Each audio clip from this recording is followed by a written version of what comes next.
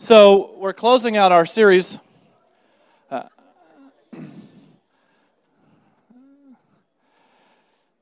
Thank you. We're closing out our series tonight with a panel of members that we love and we know dearly. And just to remind you that our series has been around this topic of embodied hope.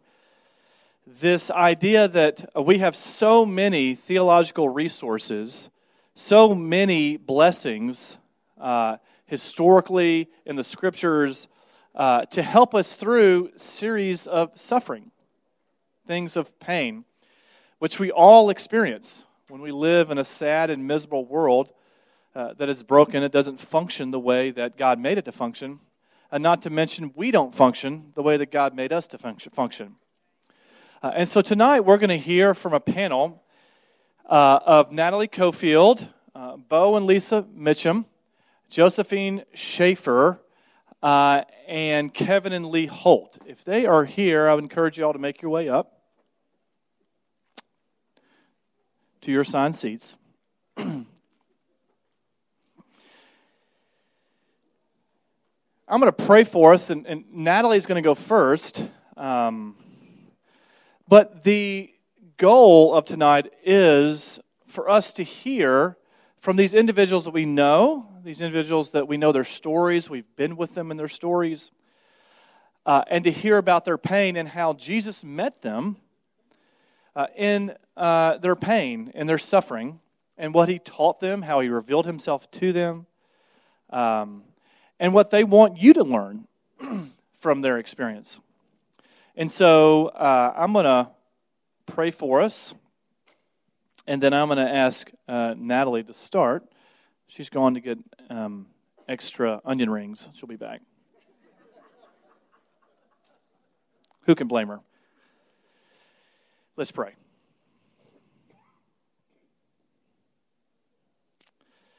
Father Almighty, Lord God, King of Kings and Lord of Lords, we bow our heads before you tonight, and we acknowledge you as our sovereign God, the God that sees us and cares for us, the God that is writing a story of redemption through our lives and through your providence in this world. And tonight, as we come to hear from these individuals that we love and care about, we pray that you would calm their hearts, that they would speak what's on their hearts, and that we would learn more about how gracious and kind and powerful and good our Savior is to meet us in a suffering. That we don't just worship a God that knows about suffering, we worship a suffering God.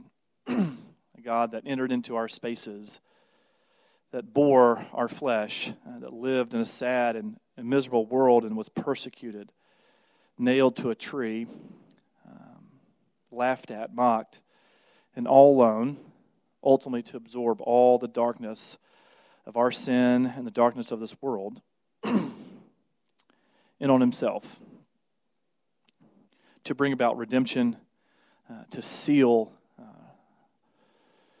ultimately his promises to us, which is a new heavens and a new earth, and a solid hope that he is alive and that he's making all things new. And so, Father, tonight, as we hear, we pray that you would open up our hearts to receive what you have for us. So be with our panel as they share, we ask in Christ's name. Amen. Natalie's going to go first. Everybody welcome Natalie. Can you hold this for just a second? Do you want me to do like a song and dance real quick, or? Okay. So there was this guy once. I'm just kidding. I don't know what to say.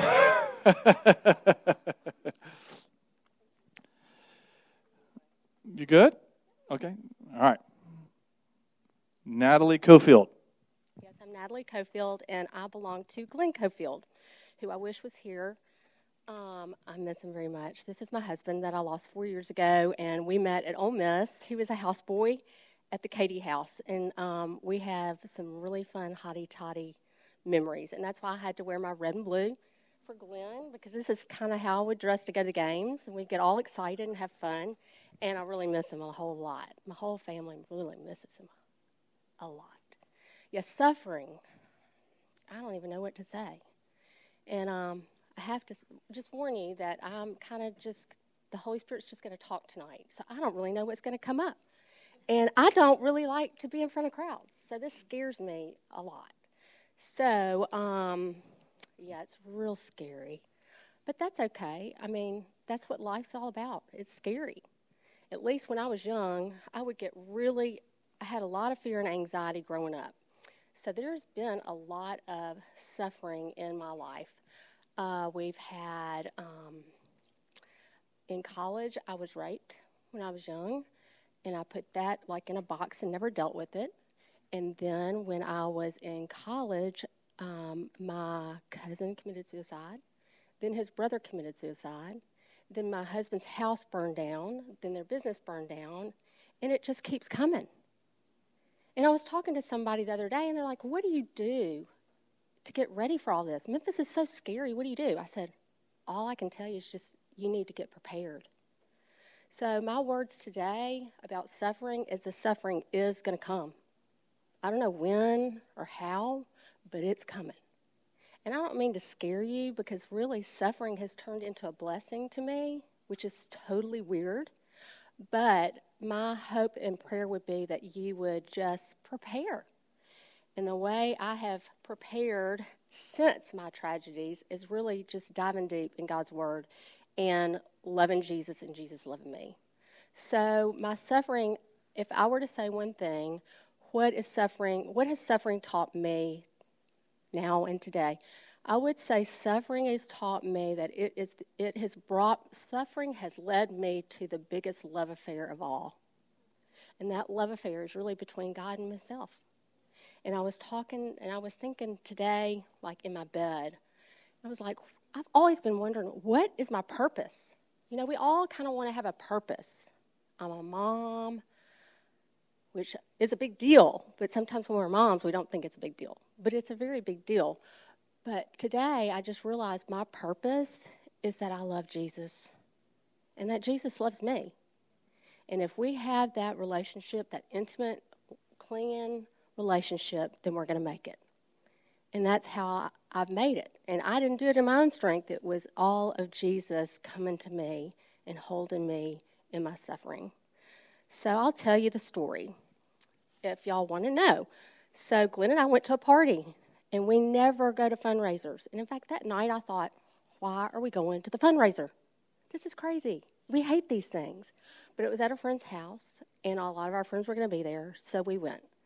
And we were talking to a couple and talking about Memphis and how wonderful we love Memphis. It's a great place, and I really thought it was a great place. And that night, as we left, we walked out of the place, and Glenn was talking to his friends, and I was like, come on, we got to go. So we're walking through, and we step into the parking lot, and it was very dark. And I remember looking at Glenn and going, it's really dark in here. That was sort of a red flag. I should have, I don't know. But we had to get to the car. So another thing that happened is as we're approaching the car, you know, I knew we had some drinks, but Glenn probably had a few more. And so I said, why don't you let me drive? So I would have been in the passenger side, but we switched right before we got to the car. So I get in the car, and Glenn walks around, and I'm in the car, and I hear this this talking sound, but like mumbling. I didn't really know what it was. I turned around, I saw a man in a hoodie, and all I could think of was, there's a homeless person. That's so odd. But Glenn's talking to a homeless person, so I turned around, and then I heard a gunshot. I slammed the door, and then I heard him moaning, and then I opened the door. I got out, cars flying out of the parking lot. I get around there, and Glenn is on the ground, eyes wide open and lifeless. That's when my life and Glenn's life changed forever.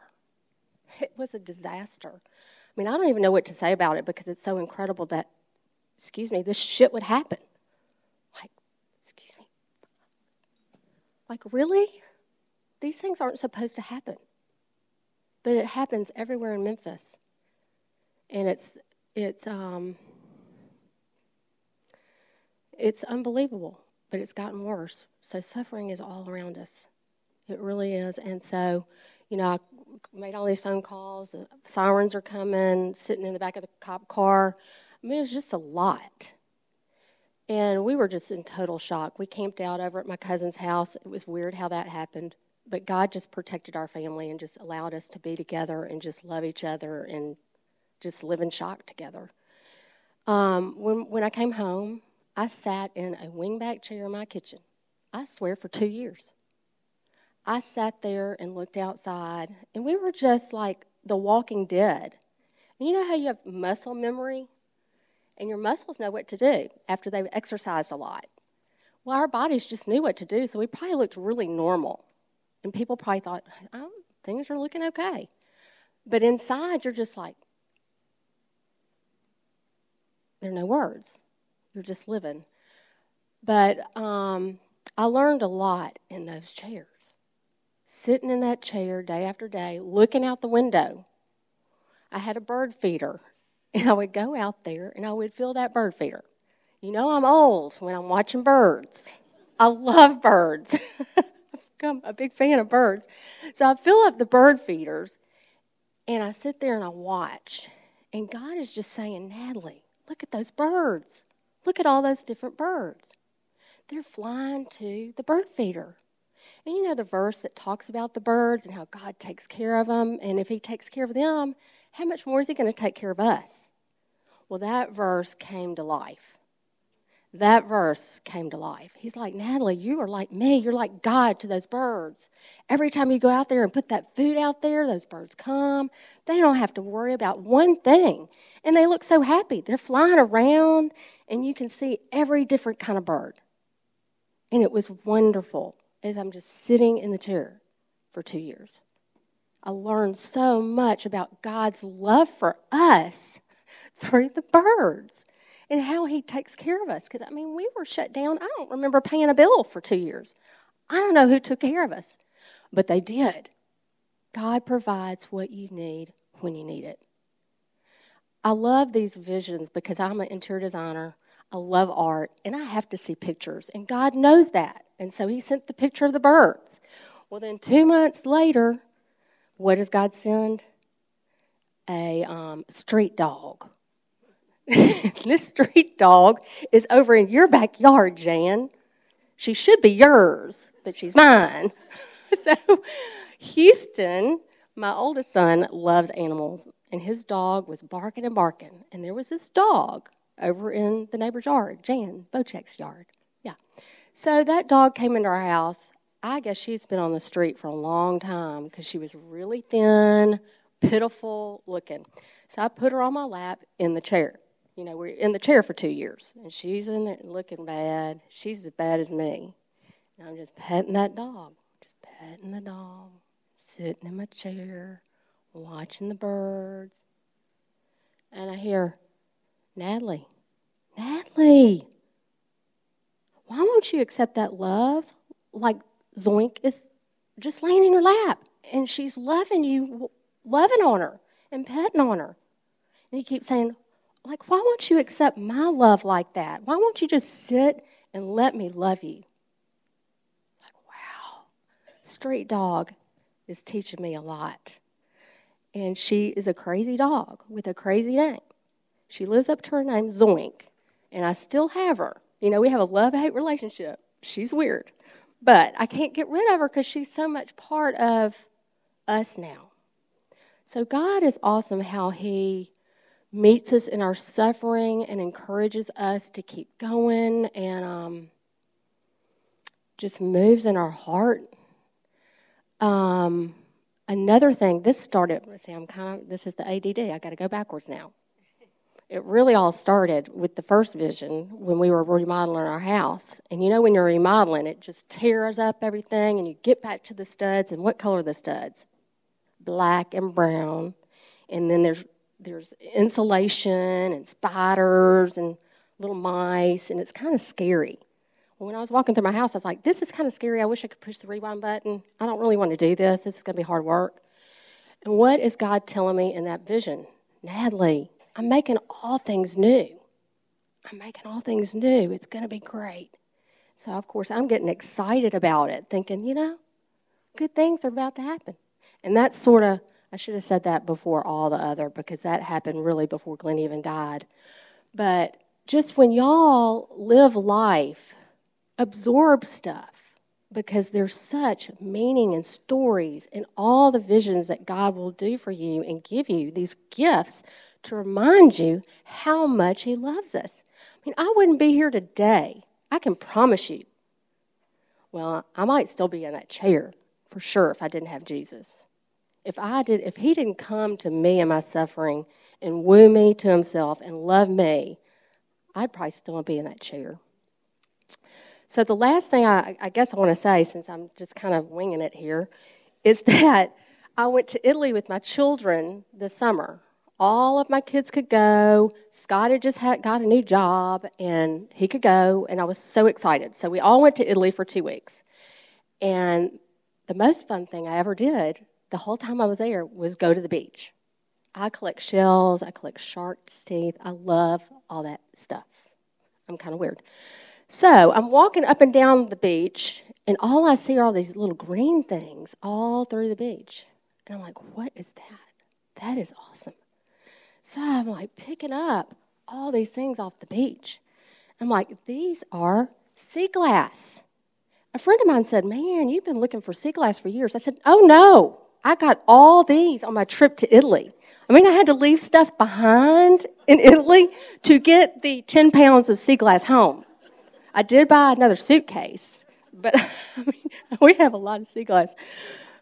I was just, in this vision or whatever, I don't even know what you want to call it, but I have to have these visuals or participate in it. So all I can do is I'm drawn to the sea. I mean, my grandchild's here, my children, and I'm loving on them, but I'm like, I gotta look for more sea glass. Up and down and up and down. I mean, for hours. Like, I am scouring teeny pieces, big pieces, brown pieces, green pieces. It's really weird. I mean, like 3 beaches worth of stuff. It's a lot. So I love it. And they're dry. And the other day when I pulled them out, I was like, they aren't quite as pretty as they were when I was at the beach. I mean, I'm thinking some of these are rocks. I'm not sure. But I know they're sea glass because they were beautiful when I picked them up.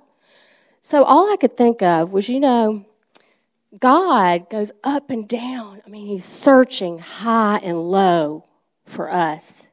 He comes for us. We don't go to him. He comes for us, which is amazing. Like me, he's saying, Natalie, you're kind of like me. You were picking up the sea glass. I was picking up the sea glass. But God goes around and finds us. And each one of us is a jewel. I mean, these look like emeralds in the water. I'm not kidding. We are that special. We are jewels to God. Why don't we believe it? Does it take suffering to get there? Sometimes I think it does. And what's so amazing, and I know this sounds really weird, is a lot of times I'll say suffering to me has turned into a blessing. And the blessing is I'm learning a lot about stuff a lot of things that I don't know. I don't know anything, so don't ask me. I don't know anything. We have to trust that God is going to teach us. And then I know that God is always there. Even though when I don't feel him or see him, he is always there. And he is always pursuing me and always pursuing you. And what I was going to say is when the waves came up, the sea glass was beautiful. So to me, the water of the beach was like the Holy Spirit. This vision just came like 2 weeks ago. Because, I told you they looked like rocks. I kind of questioned some of the sea glass as being rocks. But when I put it underwater, I was like, oh my gosh, these things are beautiful. So if y'all want to later, you can come and look at it because they really do come to life. And I thought, that's what the Holy Spirit does. When we have the Holy Spirit in our hearts, that gift that God gives us, we do nothing. He brings us to life and we shine. And what's super cool, you need to go to Italy. I swear, you got to go. That needs to be your next trip. And you got to go to the beach because it is like jewels in the sand. It's incredible. And then you'll remember, God is coming after us just like I was going after that sea glass, and I'll never forget. And I'm so glad that I left all that stuff in Italy, and I have my sea glass. It was worth everything. God is good.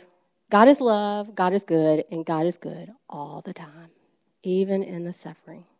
So thank you for listening to my story.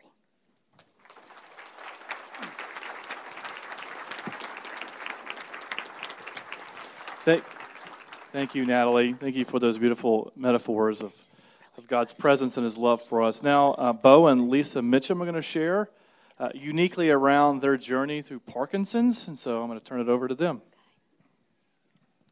Okay. We're not as entertaining as Natalie. That sure was sweet. It just gave us a little sense of levity as we talk about suffering here. Thank you. But little backstory, Bo was diagnosed with Parkinson's at age 49, 17 years ago. And at first, we were shocked, and it took us a while to process and grieve over that and what that meant for our future. And when we finally accepted the reality of it, we stopped and said, what does God want us to do with this? So we realized that he was calling us to live by faith and trust him. That was in 2006, and as our story progressed, Bo was still active and practicing medicine, and his Parkinson's suddenly became worse in 2013.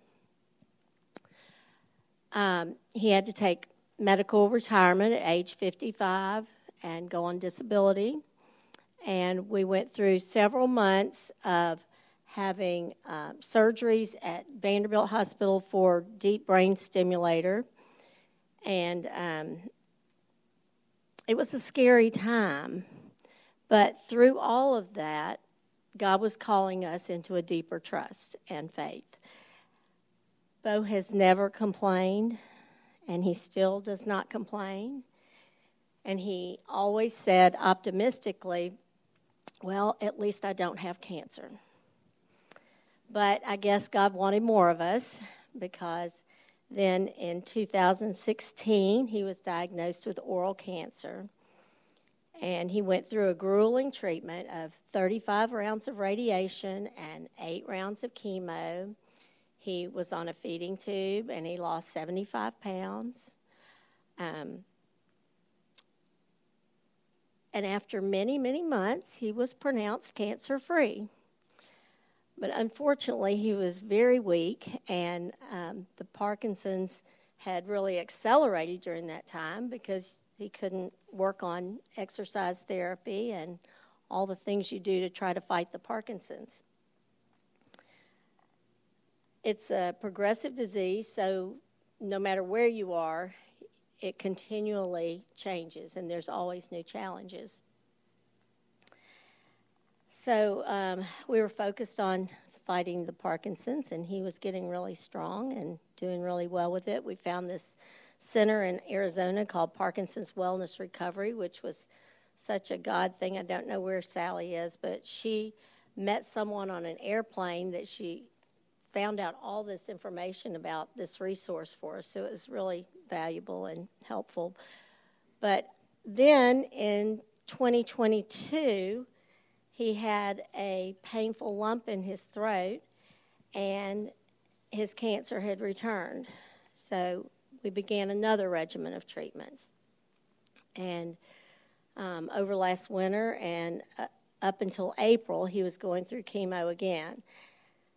So it's impossible to fight the Parkinson's when you're going through that kind of stuff. You can't exercise and just continue to get weaker, and the Parkinson's accelerated. But in April, he was told that he now has no evidence of cancer disease, and he's continuing immunotherapy at West Clinic to hopefully prevent any recurrence. And now our goal is to focus on fighting the Parkinson's again and regaining his strength. So I'm going to let him tell you his story in his words. These are my own words I want to share. I'm going to talk into the microphone. But so that you can understand me, Lisa's going to repeat it as we go. I was a self-centered, performance-driven doctor when God intervened and stripped away my strength. He wanted more of me than pure performance. He was a self-centered, performance-driven doctor when God intervened and stripped away his strength. He wanted more of Bo, not more performance.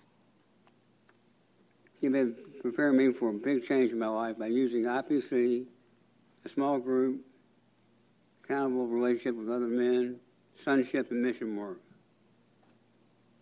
You're doing great. I think everybody can understand you. God had been preparing him for a big change in his life by using the church, his small group, accountability groups, sonship, and mission work. He was drawing me into a deeper relationship with him. He had shown me himself and the depth of his love for me. God drew him into a deeper relationship with himself and showed him himself and the depth of his love for him. I'd been living with a Parkinson's for 7 years when suddenly it got worse in a short period of time, and I required deep brain stimulation surgery, which is a combination of 6 surgeries. And I knew I trusted God then. There was no doubt I was going to have the surgery, and I never looked back. It was quite successful. I almost went a year with half the medicine that I didn't have before.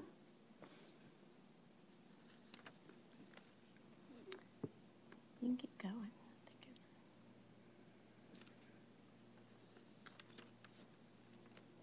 A few years later, I was diagnosed with oral cancer, and I was scared, depressed, and in despair.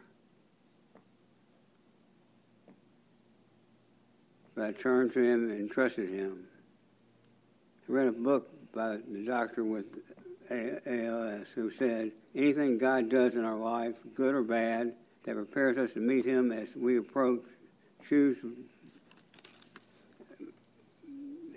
eternity can only be interpreted as grace on his part. Let me repeat that. Anything God does in our life, good or bad, that prepares us to meet him as we approach eternity can only be interpreted as grace on his part. I chose to believe this. Even in the most difficult times, I feel loved and not alone. Knowing this gives me strength and joy and peace. I finally realized that even though God allows my suffering, he is both loving and graceful to me. In spite of my disease, I have the joy and privilege of being a witness for Jesus to others. I depend on my Lord who loves me and has saved me. I live to love him and glorify him no matter my Parkinson's, cancer, or whatever comes. This story would not be complete unless I talk about Lisa. She has been there as a caretaker, which is not an easy job, especially not me. But she's always there for me. We have a rule, don't pick anything up, let one of us pick it up. I scare her to death every day when I fall. But she's kind of used to it. But I want everybody to remember, caretakers of elderly parents or sick children or people who are recovering from cancer, they're special people. I got the one who's most special.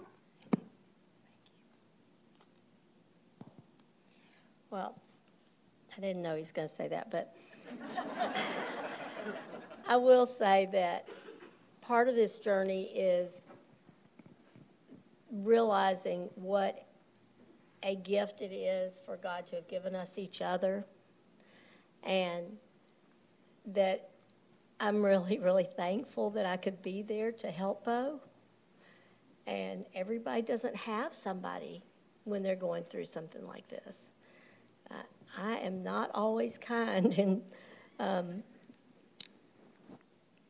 and happy about it. But I really do consider it a privilege. And I'm just so thankful that God gave us each other. It's a miracle. Last week, Parker spoke on lament, and I thought it was very helpful. But just to think through that, because I think oftentimes we don't really talk about lamenting or practice lamenting. But lamenting is a way to process our pain and bring it to God. And he told us that pain leads us to God's promises by the lamenting. It's a bridge to the promises. And each of us, not just those of us on stage, but many of you have different pain and suffering in your life, and you've been through a lot. And like Natalie said, it's not going to stop. It's the way this world is, but our calling is the same, and the calling is for us to be faithful in our suffering.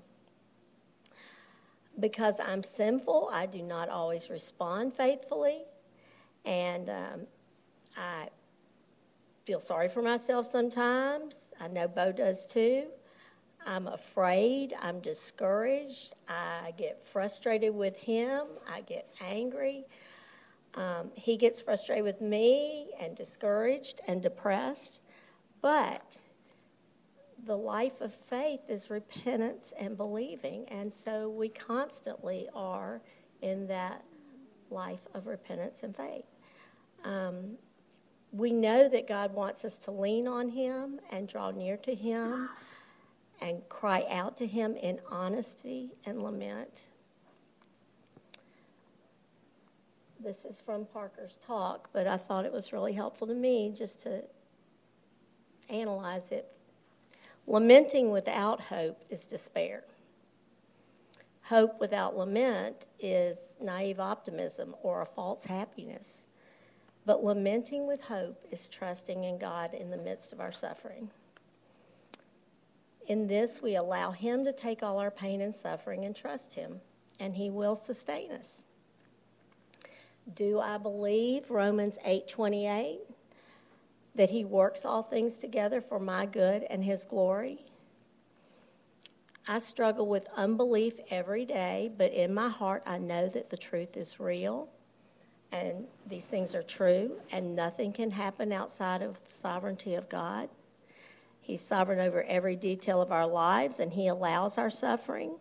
So I must ask him every day, what are you teaching me? What do you want me to do? How can this be used for my good and your glory? And this is what sustains us when we're struggling. I struggle every day, but I know that God's in control, and he loves me, and that is where we find our hope.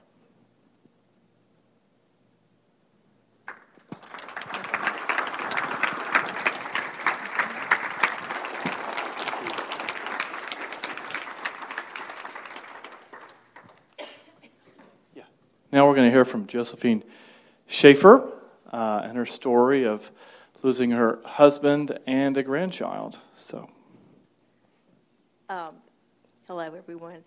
Fred, my husband, died 26 years ago on June 19th, 1997. And he was known by his friends as the director. He could always, direct everybody, get everything straightened out. But then when cancer hit, he knew he couldn't direct anymore. And he was so humbled. He said when he was diagnosed, the first thing, when he drove through town that day, I'll never forget him coming in the back door. I could still see him. He said everything looked so different as I drove through Memphis. It was just like, I can't do one thing about this, but God can do it. So he trusted And I just have some things to share on how we saw God work with him. He was an elder here. He was an amazing man. But I'm going to tell you what, when he was diagnosed with cancer and he knew he couldn't do anything about it, only God could, he saw Jesus really for the first time, really as his Savior. There's a quote, he had this framed. This was before he even had cancer. He just thought it was so spectacular. So I just have to read one part of this. It's by Max Lucado. And he said,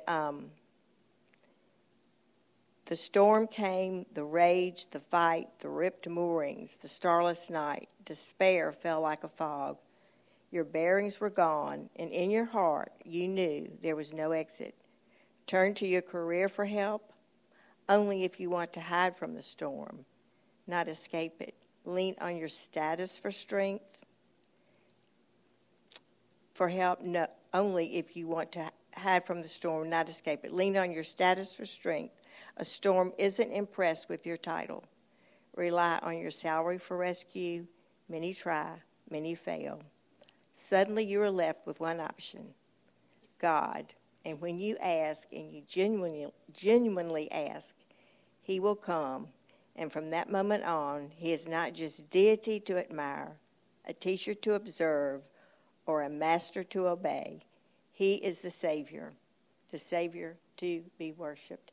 And Fred said that he would take cancer over and over and over again because he saw Jesus really, truly for the first time. I mean, he was a Christian, but he just never had focused on the deity and the love and the compassion of Jesus. And that just says it all. But there were some ways that God showed us that he was really right there. Fred said that he, after a while, he could not pick up a newspaper or a magazine or just a book to read because it didn't make sense. It just, everything was wobbly.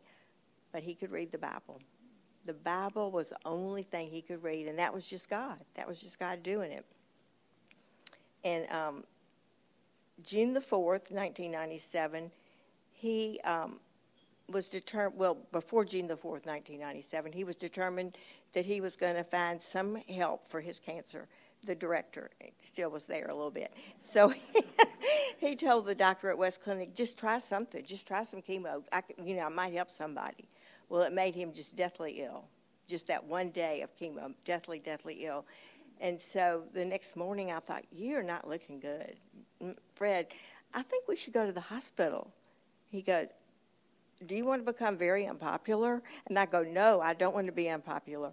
And he said, well, we're not going to the hospital. I think he was scared for me to say, let's go to the hospital. He didn't want to give up.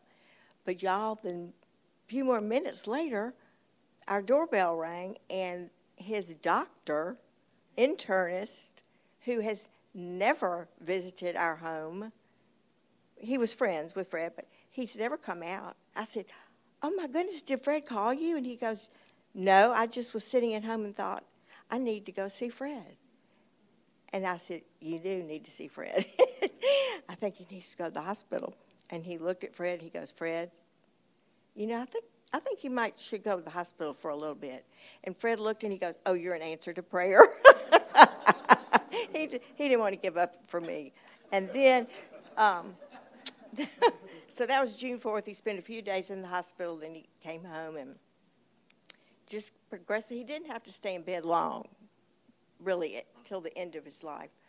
But on June the 17th, I had spoken with our minister, and I didn't say this, but our daughter was getting married on June the 28th, and our son had just married on May the 10th. And when Fred was taking me back up the aisle on May the 10th, he goes, you know what? When Josephine gets married, Fred had gotten married in Atlanta. When Josephine gets married, I'm going to be perfect. I'm going to feel so good. And sure enough, he was perfect. He was with Jesus. But the wedding went on. But there was going to be a mini wedding. I'm kind of jumping around here. But there was going to be a mini wedding on the 18th. But I canceled it. I said, Fred he's really not with it, so we're not going to do it. Don't come. So a nurse had come out to take some, either cap off his portacath or put some medicine in it. I'm not sure what. And she said, Mr. Schaeffer is so restless. What do you think is wrong? And I said, well, he's trying to make it to our daughter's wedding. And our minister was going to come out and do a little mini wedding, but I canceled because he's not with it. She goes, no, you go call your minister right now and have him come out. So this is another way God showed himself. So the minister came out, stood over the bed. He goes, Fred, can you hear me? And Fred didn't say one word, just like this. And he goes, Fred, we're about to have a wedding. And he goes, do you want me to stand up? He said, no, you don't have to stand up. You do not have to stand up. And so just a very short part of the ceremony. And then he said, thank you, Lord, that, no, wait just a minute, it was short. And he says, Mr. and Ms. Schaeffer, do you give Josephine to be married to Robert? Yes. And then Fred goes, thank you, Lord, I made it. I love that little girl. And that just, he thought he was at the church. He did. And he died the next morning. And it was just beautiful for Josephine to have that for, this is funny. Robert goes, okay, we're married now. And I said, no, you're not. He says, you're messing with my hormones. Okay. And then I just want to talk just briefly about my grandson, Robert, who Josephine's third child. She was 36, and she went for her 4-month ultrasound, and they kept going, oh. And it turns out he had trisomy 13. And I didn't even know the word trisomy before, but now I do. Because trisomy 21 is Downs, trisomy 13 is fatal. But we did the amniocentesis, or she did, just to be sure, because otherwise we could have had surgeons set up for the delivery, but they wouldn't have helped. So, but she said to the doctor, and they had just moved to Little Rock, Arkansas, so she had a brand new OB, and she said, well, I'm going to carry this baby. And he goes, well, I'm so glad you said that, because if you weren't, you'd have to leave our practice. We do not do abortions. Isn't that wonderful? That was such an encouragement to her, because apparently a lot of doctors will say, oh, you don't want to fool with that.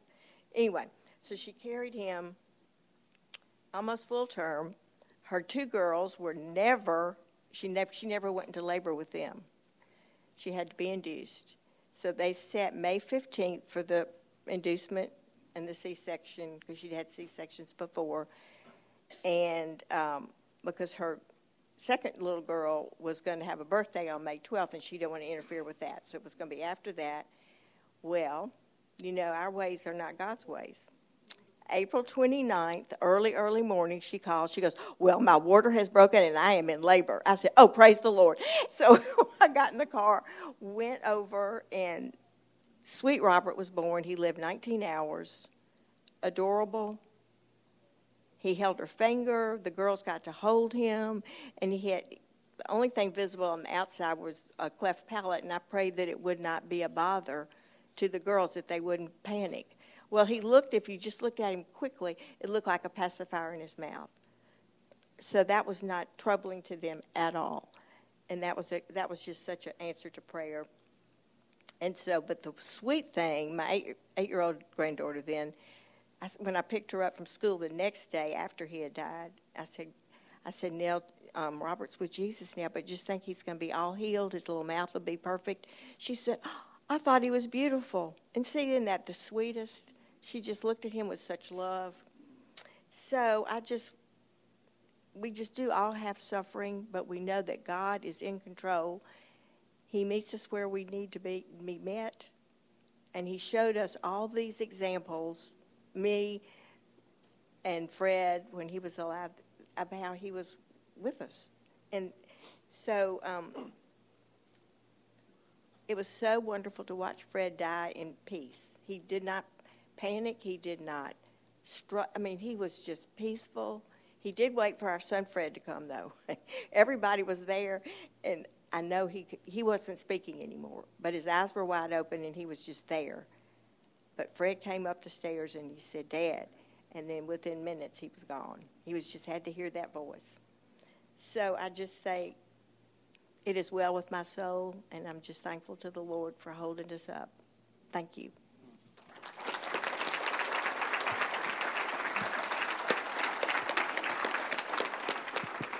We're now going to hear from Kevin and Lee Holt and their story about little Gabriel.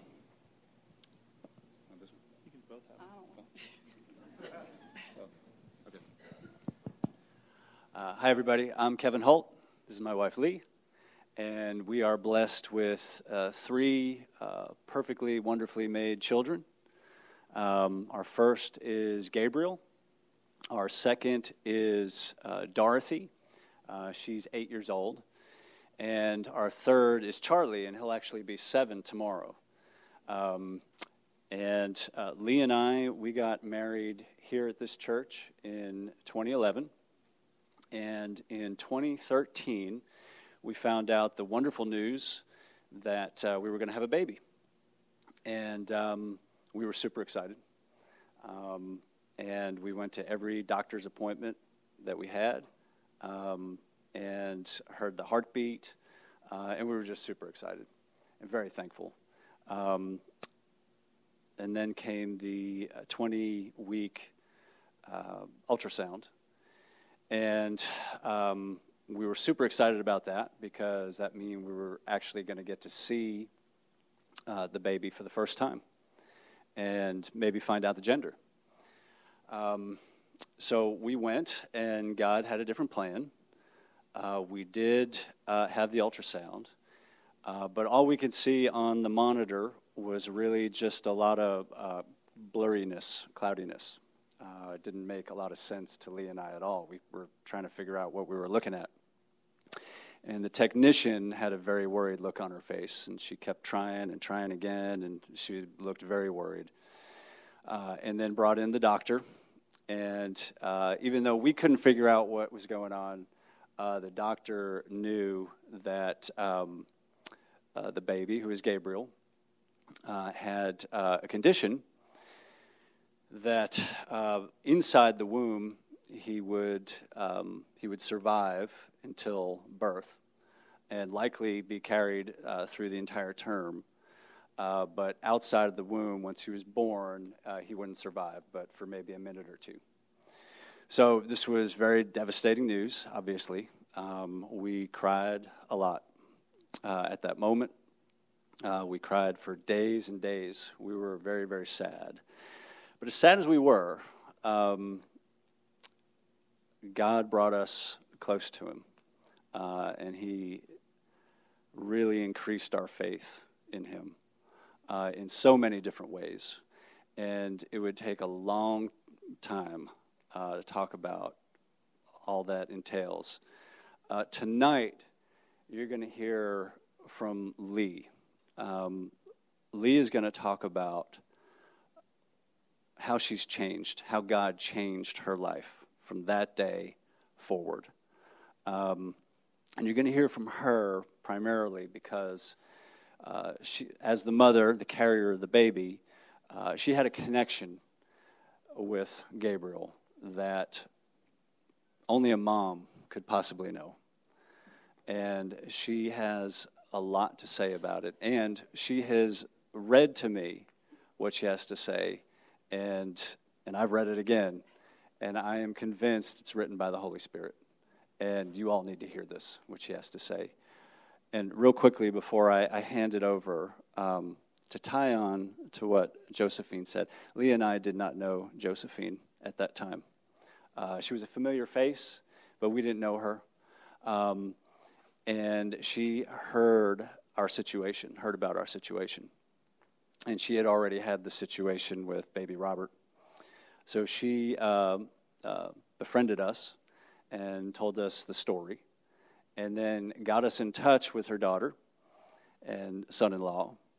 And within a few days, I think it was the following Saturday, they showed up at our house. And we didn't know them. They were total strangers. And they came to our house from, I think they were in Little Rock at the time. And they came all the way over to meet with us. And they sat down for hours talking about their baby, their story. Showed us pictures of baby Robert. They cried with us. They prayed with us. I still remember Robert reading, praying Psalm 139 with us. And it was a very, very special time. Total strangers, but we felt like so close with them at that time. So I thought that would be an interesting thing to bring up. But anyway, here's Lee. If you can give your undivided attention to Lee. You want me to hold this for Yes, you? please. Okay. I can't even hold the microphone. The more traumatic the shock, the longer time freezes, and the more delayed your body is in responding and processing. God was very kind to us. Our trauma was gradual, and our goodbye came with advance notice. We had a fatal diagnosis at our 20-week ultrasound, and then carried Gabriel 11 more weeks, all the time praying for a miracle, and not knowing if we'd ever know what that miracle would be. Then at exactly 31 weeks, we delivered Gabriel into the arms of Jesus, and we grieved with each other and with IPC. God was over the top kind to us in terms of how he presented this loss to us. We didn't have other children in the home. We were blanketed with friends, and this church held us tightly. God was present.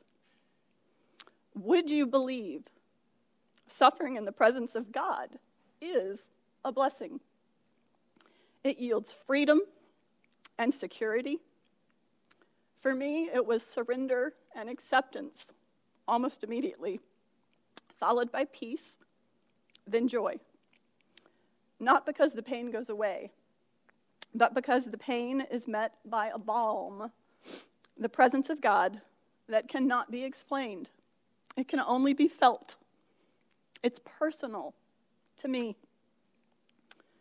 Wipe away all tears. How intimate is that? It's touched by the hand of God. He won't put a box of tissues near you. He'll gently touch your face. You know how you feel when your husband gives you a peck on the cheek and keeps walking? Then there's what happens when your husband holds your face in both his hands and he kisses you. I'm not suggesting a romance with God. I am suggesting a safeness and closeness and all-encompassing, total touch compassion for you, his child. Of course, he had to turn his face from Jesus on the cross. He did it to save you. He did it to save all of us. Thank you, Heavenly Daddy. Thank you, Jesus. I really do take God at his word. That's one of the most obvious blessings about losing Gabriel. God asked me whether I believed. Not with words, but in every other possible way. And I do believe. Of course, he appointed a whale to be a place for Jonah to live for 3 days. That is how he made that whale glorify him. Of course, he touched Gabriel with bilateral, multicystic, dysplastic kidneys. He formed those kidneys with that exacting precision for his glory. He made every one of us for his glory. You've heard it said, if God were small enough for me to understand entirely, he would not be big enough for me to trust entirely. Gabriel went to heaven January 25th, 2014. It'll be 10 years in January. There are countless ways you cared for us. One way I haven't told before is this. Leslie Sykes had me over for lunch after her first son, Sam, was born. And he was the first baby I held since Gabriel died. I didn't ask to hold him. She just positioned him my way and then left the room to do something. Sam didn't die. He kept breathing. I let myself get lost in his eyes, and the tears leaked out. How long was it? A few minutes? That baby did more to heal me than any adult could have done. God appointed that infant in that moment to help me. Not all babies die around me. This one can live. I still pray for Sam Sykes. I'm convinced if he turns out to be phenomenal and the rest of her kids are just okay, it's because he has two moms' hearts praying for him. Now, I say this for a couple of reasons. Being present is what matters in grief. Keep your mouth shut, and the Holy Spirit will do the rest. And second, to drill in my point about time standing still, if you had asked me, I would have said our kids were born weeks apart. It was about 5 months. Don't rush anyone through their grief. As mild as our shock was compared to others, time in the calendar does not match up with your feelings and your processing. I cannot stress enough the importance of getting grief and trauma counseling. I remember sitting in Lori Keith's office and telling her, and having her tell us, both Kevin and me, that we were grieving well. I didn't know that was a thing, but I was so relieved to have a professional tell me so. I love the verse about seeing through a mirror dimly. Now I know in part, then I shall know in full, just as I am fully known, fully touched. We're not supposed to get it on this side of heaven. I remember when our Sunday school class lamented in prayer right after Glenn was murdered. A few elders strongly protested to God. I prayed out loud that day too, and I also prayed for the shooter, but I held back. What I wanted to pray was this. I wanted to pray that one day the man who shot Glenn would be in heaven, praising God alongside Glenn, with him not knowing who he was. I wanted that human to be rescued by Jesus. And at the time, Kimpy Craddock Jenkins had just gone to heaven after a decades-long battle with cancer. I wanted to pray that as those men stood there praising God, Kimpy would bounce over like only she can and say, "You guys are never going to believe how you knew each other on earth." And those men would look at each other briefly, smile, and then all three would turn back to worshiping God. They are standing in His glory, His embrace, and their past circumstances would not matter to either of them. They were in God's presence. I did not pray that out loud on that day. It was too fresh. The pain was too palpable from Glenn's closest friends. When you are near the trauma, keep your mouth shut and your arms open. There are people who genuinely live on the side of life who want Jesus to return more than anything. Suffering is personal. For me, it was the hand-picked, Lee-sized way for God to show me He loves me. He is protecting me from something worse. And I don't have to know what that is to know that it's true. I spent years crying in line at Kroger. Recently, I took a turn into racing to talk about God in that same line and everywhere I go. I compliment the cashier on something sincere. They make eye contact. I say, "You could be the only touch of Jesus that somebody has today. Thank you for that." I watch their body language relax. And then they look at me like I'm human. We pause, we acknowledge God, and I think they're a little bit nicer to the next person in line because of it. I have never had anyone say, "What God? How dare you?" Everyone is going through something. Point them to Christ at every opportunity. encourage their faith. Attending funerals was especially hard in those early years. I would cry the ugly cry, even at the visitations, and have to find a bathroom and then have to sneak out, get to my car, and cry again. It wasn't because of the loss. It was because a person I knew was now with Gabriel, and I knew it was real. My dad says, make every effort to go to weddings, but always go to funerals. Power tools of grief: praise, prayer, rest, staying in community with the saints, and rebuking Satan. And find a way to process it. I used writing. Putting something on paper lets you be transparent with the people you trust. I trusted everyone, so I posted it as a blog. I did that because I was too tired to repeat every detail to every loved one, and because we wanted prayers from God's people. We also wanted to point our non-believing friends to Christ. Rebuke Satan in the mighty name of Jesus Christ. It works.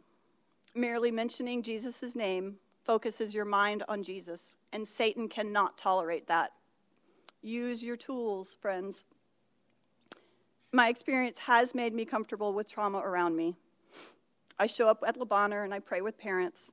If I don't have a room number, I pray for them in the parking lot. A few days before Christmas, a campus school family lost their home to a fire. The very next morning, an email went out with only their names. People wondered what to do. I used my real estate skills and went straight to the house. There stood the dad, alone in the front yard, staring at his feet. In one motion, I hugged him and said, "I'm a campus mom." He didn't need my name. He wouldn't have heard it anyway.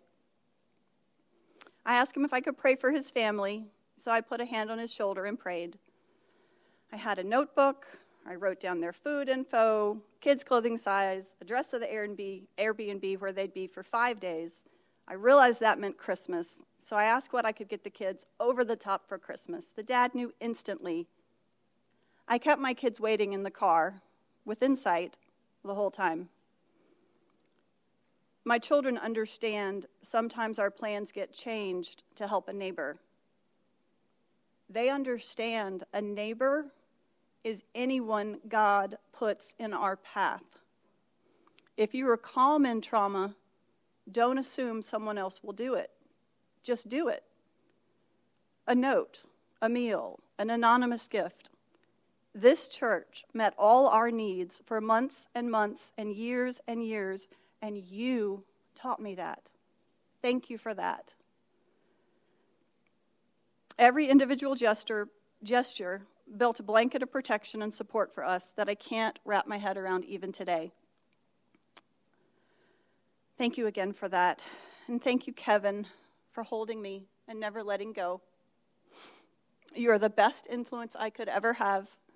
Thank you for leading me safely and sagely. Suffering comes in all shapes and sizes. I have a great dad. I think that's why it's easy for me to see my heavenly daddy as a father figure. I trailed my dad my entire childhood, and he equipped me with self-confidence and street sense. My dad is 86 now, and I'm already grieving his slow decline. That is another kindness from the Lord.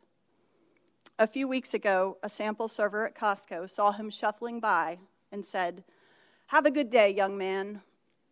And the tears flowed from me. "Thank you," I mouthed to the man as I followed Dad down the next aisle. If you ever need a favor from me, show respect to my father, and I will go to the moon and back for you. Dad didn't see my tears, and I tried to pull it together. Then came the Holy Spirit again. Dad asked me to go back for a giant box of Cheez-Its, and I had to cross the man again. I walked straight to him, asked him if he was a hugger, and held him tightly. He offered me a Kleenex because out came fresh tears. I thanked him for encouraging my faith and for being the face of Jesus to me in that moment. Everyone is going through something. Be kind. We are all made in the image of God. I feel things strongly, and I share things boldly. Life is 1 second long. And I race to bring up God. Through grateful tears and blotchy skin, I am all in because I trust my Lord, and he knows best. Thank you, Jesus. Thank you, Jesus. Thank you, Jesus.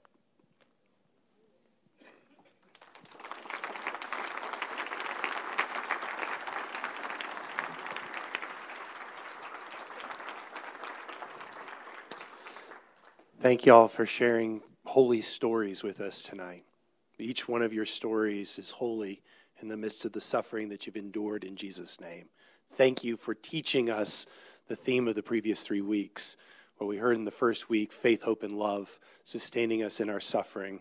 What we heard from George about going to Jesus in the midst of our darkness. And then what we heard last week from Parker, that lament is the bridge that connects our fear to our faith. Thank you for telling us and embodying that for us. Would you all pray with me, please? Father, we've been standing on holy ground. These stories that have been shared with us by our friends, they're holy and precious, and we are so grateful to have heard them tonight. Lord, we do pray that these embodied, hope-filled stories, though they're hard and painful and sad and broken, yet filled with hope because of filled with you. Lord, may we walk away with some glimmer of hope for ourselves, because as Lee has just reminded us, we are all going through something. We're all bearing burdens and sadness and darkness and hard. Lord, please renew our hope tonight. Be our God, our gracious Savior tonight, and draw near to us in ways that will cause us to hope again. Grant us this grace through Jesus the Son. By your Holy Spirit we ask, for it's in your name we pray it. Amen.